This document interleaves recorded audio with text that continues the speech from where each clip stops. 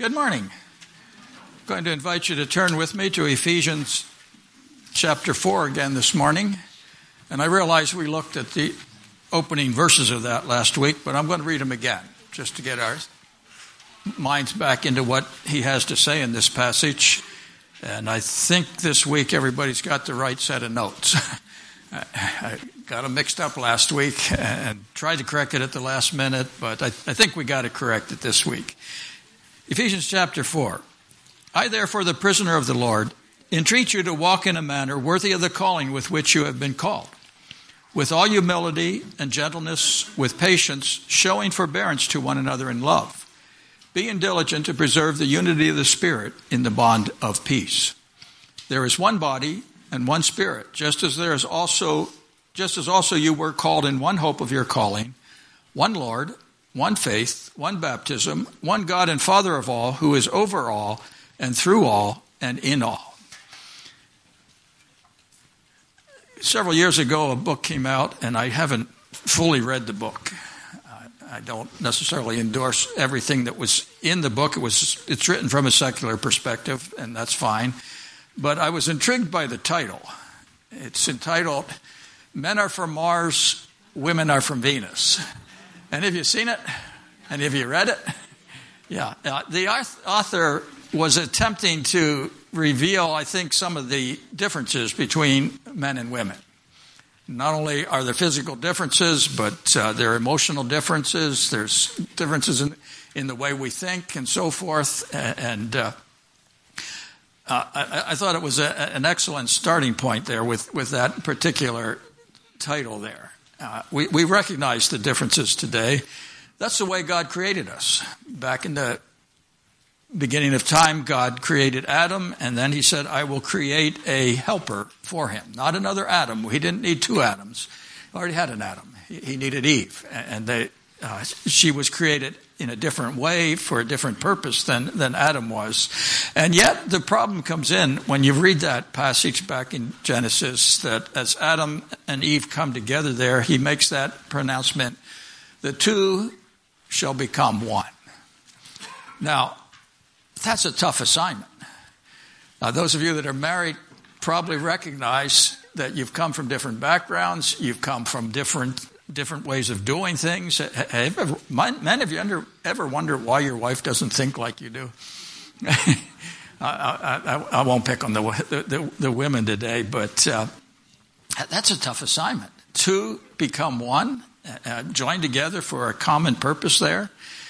Multiply that by the number of people that you have in a church, and you wonder, how is it possible for us to have unity in a church? How is that a possibility today? Just take a look around the room for just a minute and see the diversity that's here. I see some family resemblances, but I don't see any two individuals that actually look the same. We have different likes, we have different dislikes, we have different tastes, we have different preferences. And yet God says we are to be one. We are joined together in a body here today. Not just the local church, but it's the universal church as well. What is it that unites the church of Jesus Christ? Paul gives us 7 things here for us to consider. The first thing that unites us, he says, we are one body. That idea is expressed in 1 Corinthians chapter 12, where he speaks of the fact that we have one body, many members. And not all members, he said, are the same. Now we understand that from the physical body. He goes on to say in that passage, the whole body's not the eye. If the whole body was the eye, where would the hearing be, and so forth? So there is the differences there, and yet they're interconnected together there. You ever notice how when you hit your thumb with a hammer, it affects not just your thumb, it affects other parts of your body as well. Physical problems can create emotional problems and so forth. Why? Because it's one body. It's all interconnected. It's all tied together somehow in a remarkable way. And the same thing is true in the church. We are interconnected with one another. Paul or one of our poets said, no man is an island, illustrating the fact that we are part of one another. We are part of a body. We need one another.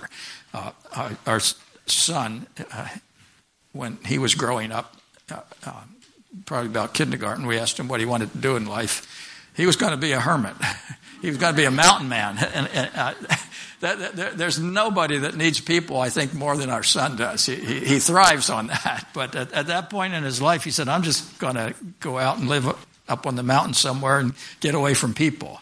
We can't do that. Scripture says when one suffers, we all suffer.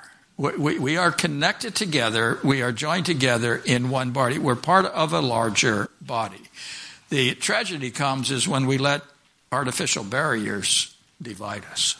When we let selfishness creep into our lives. Remember, he said in the opening part of this chapter that we walk in humility and gentleness, showing forbearance to one another. We're called to be a part of the body. We are called to minister to one another and to set aside some of those selfish ambitions there. And what do we miss when we cut ourselves off from the body of Jesus Christ? It's good for us to wrestle with that thought. I know there are those that do that, but what do we miss? Because we are part of that body, and we need one another. He said we are one body. The second thing that unites us is one spirit here. We have one spirit. And notice it's capitalized. It's speaking, I believe, of the Holy Spirit. We have the Holy Spirit dwelling within each of us today. He's the one that makes unity possible. In 1 Corinthians chapter 12, verse 13, he says, by one Spirit we're all baptized into one body. In Acts 1:8, Jesus said, you shall receive power. After that, the Holy Spirit is come upon you there. It is the Holy Spirit that unites us together in the body of Jesus Christ. Years ago, I had an individual come to me at the wrong time of day. It was 10 o'clock at night. She called and said she wanted to come over and visit. Now, my mind shuts off by about 10 o'clock at night. I'm not a night person. I'm a morning person. You want to have a good conversation, come early in the morning. That's the best time of day. And I realize some of you won't agree with that. Just illustrates the fact that we are different. Some of you are night people, some of you are morning people. And that's okay. That's the way that God has made us. But she came late at night, and her concern was that she said, Pastor, I'm concerned you don't have the Spirit of God. And I looked at her, and I don't know if I was very nice or not, but I said, what, you mean I'm not a Christian? She said, oh, no, I wouldn't go that far. She said, yeah, I believe you're a Christian, but you don't have the Spirit of God. And I said, well, how can that be? Because it says in Romans chapter 8, verse 9, if any man hath not the Spirit of God, he is none of his. And so I said, I need a little bit more information here. Why do you think I don't have the Spirit? Well, her reasoning was I wasn't speaking in tongues. And if I wasn't speaking in tongues, I didn't have the Spirit of God. And I tried to put her straight on that, but I don't know if I made any progress or not. And I can excuse that on the fact that it was late at night. But I assured her that I had the Spirit of God dwelling in me. It wasn't manifested the way she thought it should be, but he was there. If we are a child of God, we are indwelt by the Holy Spirit. Now, if you're a child of God, you have the Spirit of God dwelling within you. Now, I'm going to let you in on a little secret here this morning, okay? If you are indwelt by the Spirit and your brother is a Christian, or the person sitting next to you is, guess what? They're indwelt by the Spirit of God too. We don't always grant that to the other person, but if we've been brought into the family of God, the Spirit of God dwells in us. We may see things differently. We may come from different backgrounds, maybe have different social status and so forth, but the Spirit of God dwells within each of us today. In 1 Corinthians chapter 3, he says in verse 16, do you not know that you are a temple? He's talking to the church here, a temple of God, that the Spirit of God dwells in you. If any man destroys the temple of God, God will destroy him, for the temple of God is holy, and that is what you are. And then he talks about individuals in chapter 6 there, in verses 19 and 20, he says,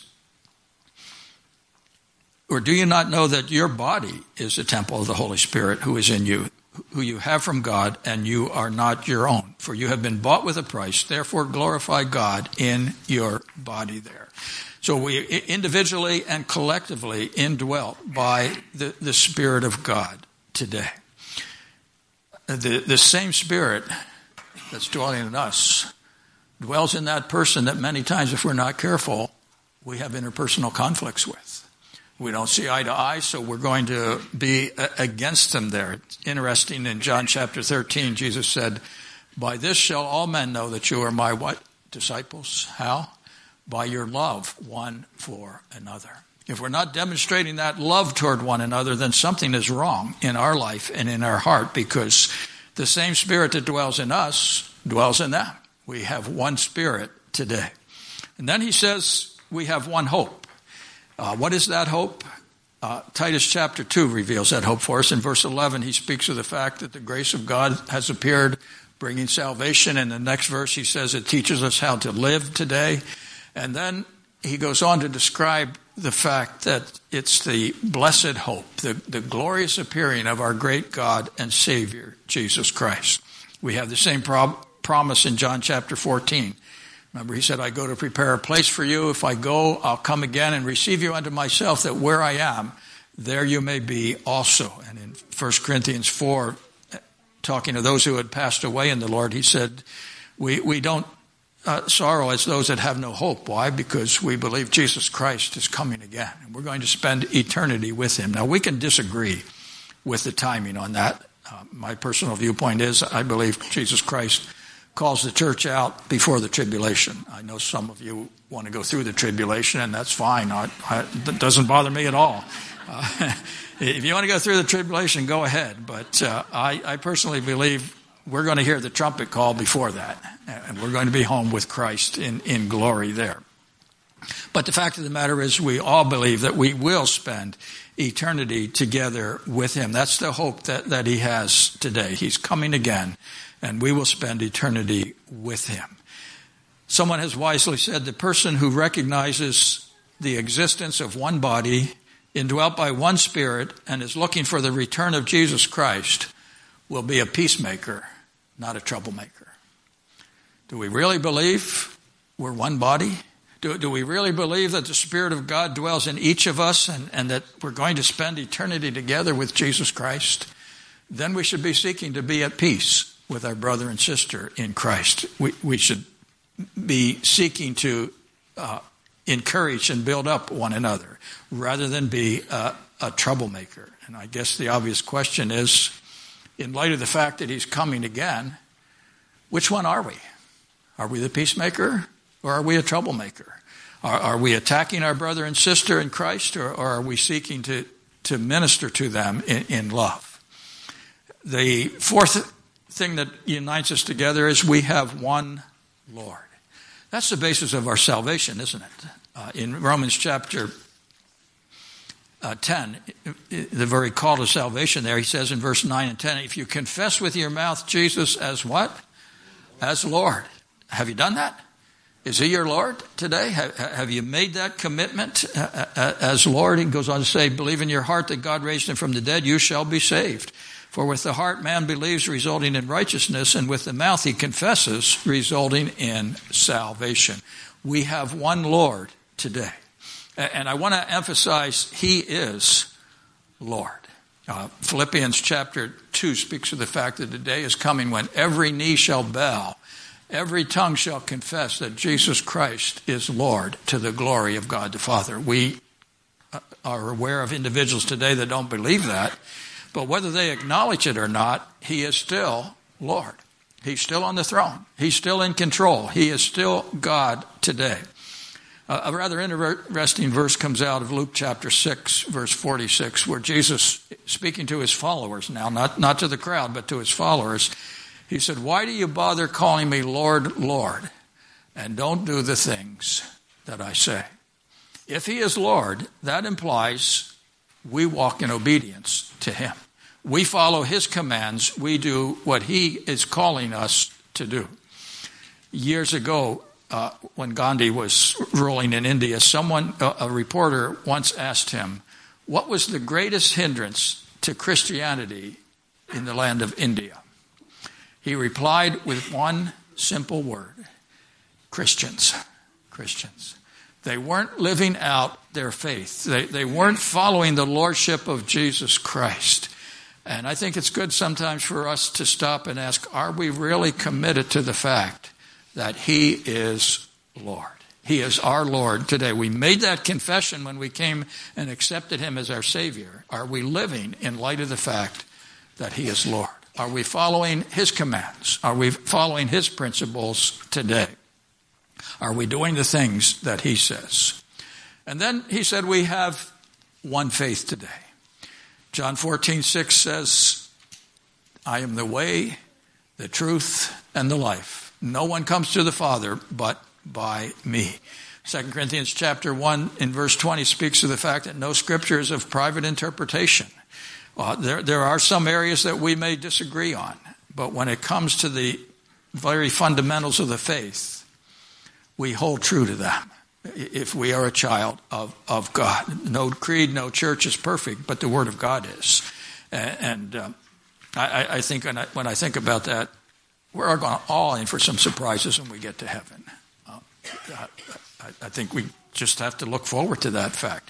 Well, I like to think I have it all figured out here in this world, but God has some surprises, and praise the Lord for that. But when it comes to the essential doctrines of the faith, they are non-negotiable. We are one faith today. The tragedy in our day and age is in 1 Timothy chapter 4, where it says, the Spirit says explicitly that in the latter days some will fall away from the faith, paying attention to deceitful spirits and doctrines of demons there. We see so many today departing from the basic tenements of the faith. We have one faith. We need to hold to that faith today. Just a few illustrations from that, sacrifices that are being made. We have, in the emergent church today, we have those that teach that everyone's going to make it. Love wins. You heard of that book, Rob Bell? Everybody's going to make it. And yet Jesus said, I am the way, the truth, and the life. No one comes, how? Except by me. Come any other way, and you're not going to make it. And yet, so many churches are departing from that today, saying it doesn't really matter what you believe as long as you believe. Well, it makes a big difference today. I think of it disturbs me more and more books that I read by Christian writers. They talk about the creation myth. Not the creation story, but the creation myth. This is accepted in Christian circles today. I hate to say it, but if it was a myth, then Jesus was deceived and so was Paul. And there goes the foundation of our faith. Either it's true or it's not true. He didn't give it to us as a myth, I don't believe. He gave it to us as truth. Another area is the area of marriage today. Many churches are redefining what constitutes marriage. I thought it was very clear in the book of Genesis, but many are rewriting that today, and God would say to us, there's one faith. We need to come back to the fundamentals of that faith. We need to stand on that firm foundation that God has given to us in the Word of God. And then he speaks of one baptism. And again, this is an area that we can disagree on.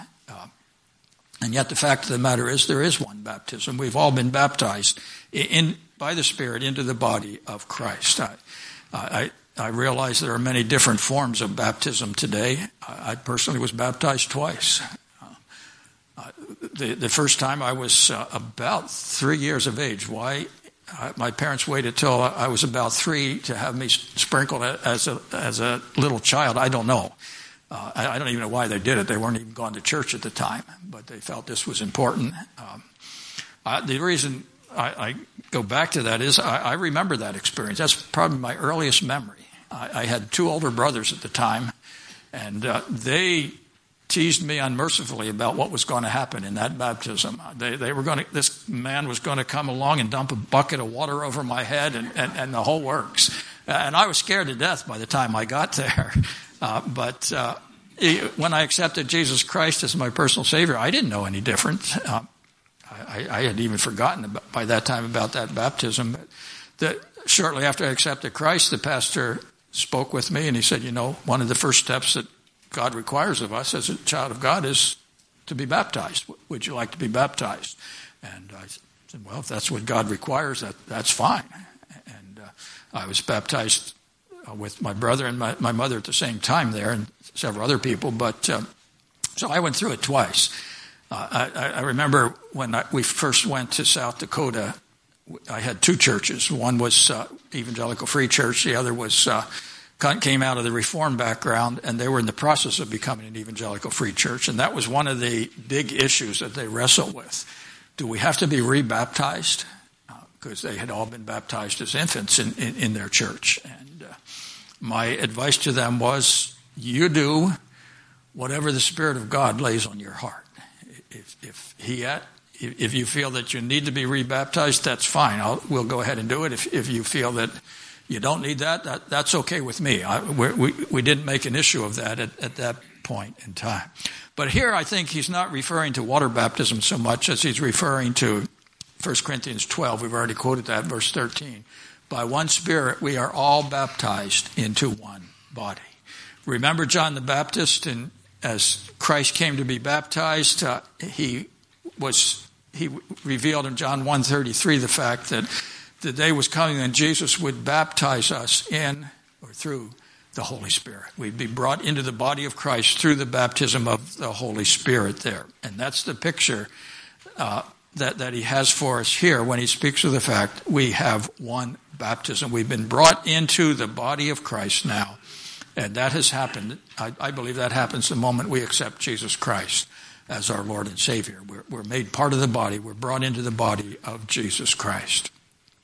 And then he sums it up in verse 6.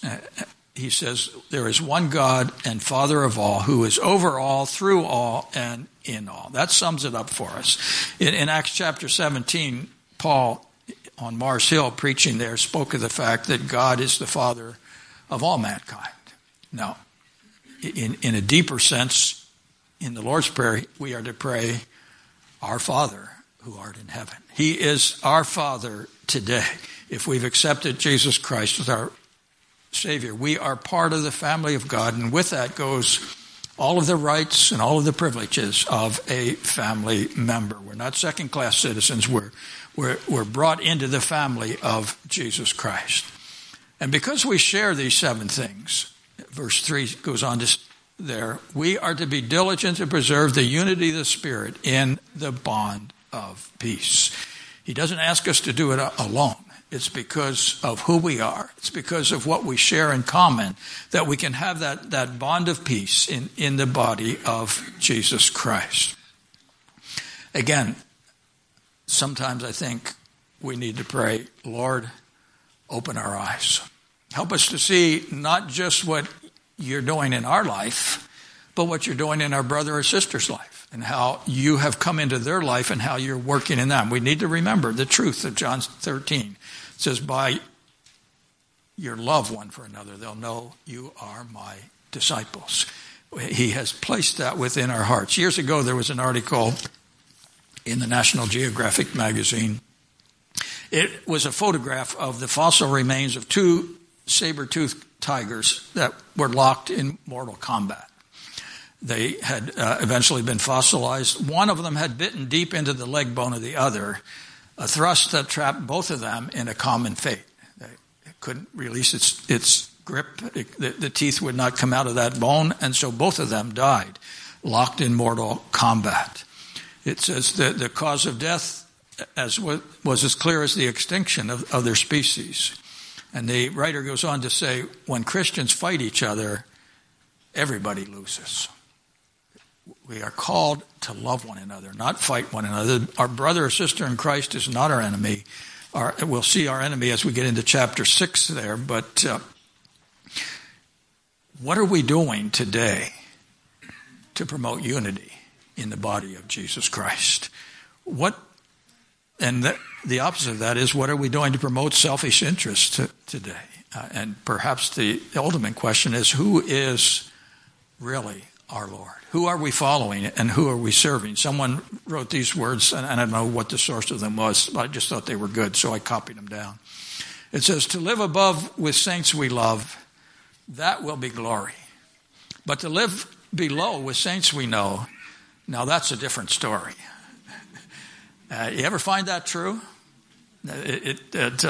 I go back to the illustration of marriage. Men are from Mars, women are from Venus. Did you ever find sometimes it's difficult to live with that partner? They just don't think the same way you think. They just don't do things the same way. And yet God says two shall be one there. As I think of the marriage illustration, I think of the fact that what Adam said or what Jesus actually said in Matthew 19, what God hath joined together, let no man put asunder. I think the same thing is true of the church. What God has joined together, we need to beware of creating a division based on selfish interest. If we operate from a selfish principle and seek to destroy the body of Jesus Christ or destroy our brother and sister, guess what? God said in 1 Corinthians 6, if you destroy the body, I will destroy you. That's a serious, sober warning there. We are called to unity. We are called to demonstrate to the world around us what God is able to do in hearts and lives that are surrendered to Him, that are surrendered to His Lordship.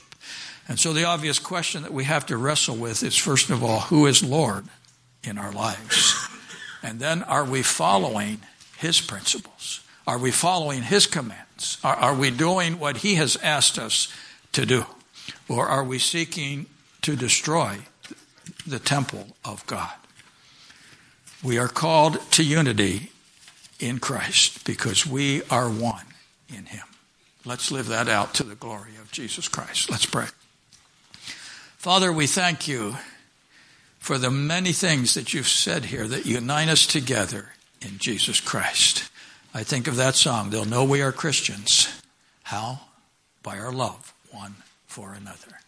I pray that Chihuahua would have the opportunity of getting a glimpse of the glory of Jesus Christ by our love for one another this week. We pray in Jesus' name. Amen. And we're going to sing that song. I missed that, didn't I? I apologize, Gretchen. I am sorry. Yes, okay, I'm sorry.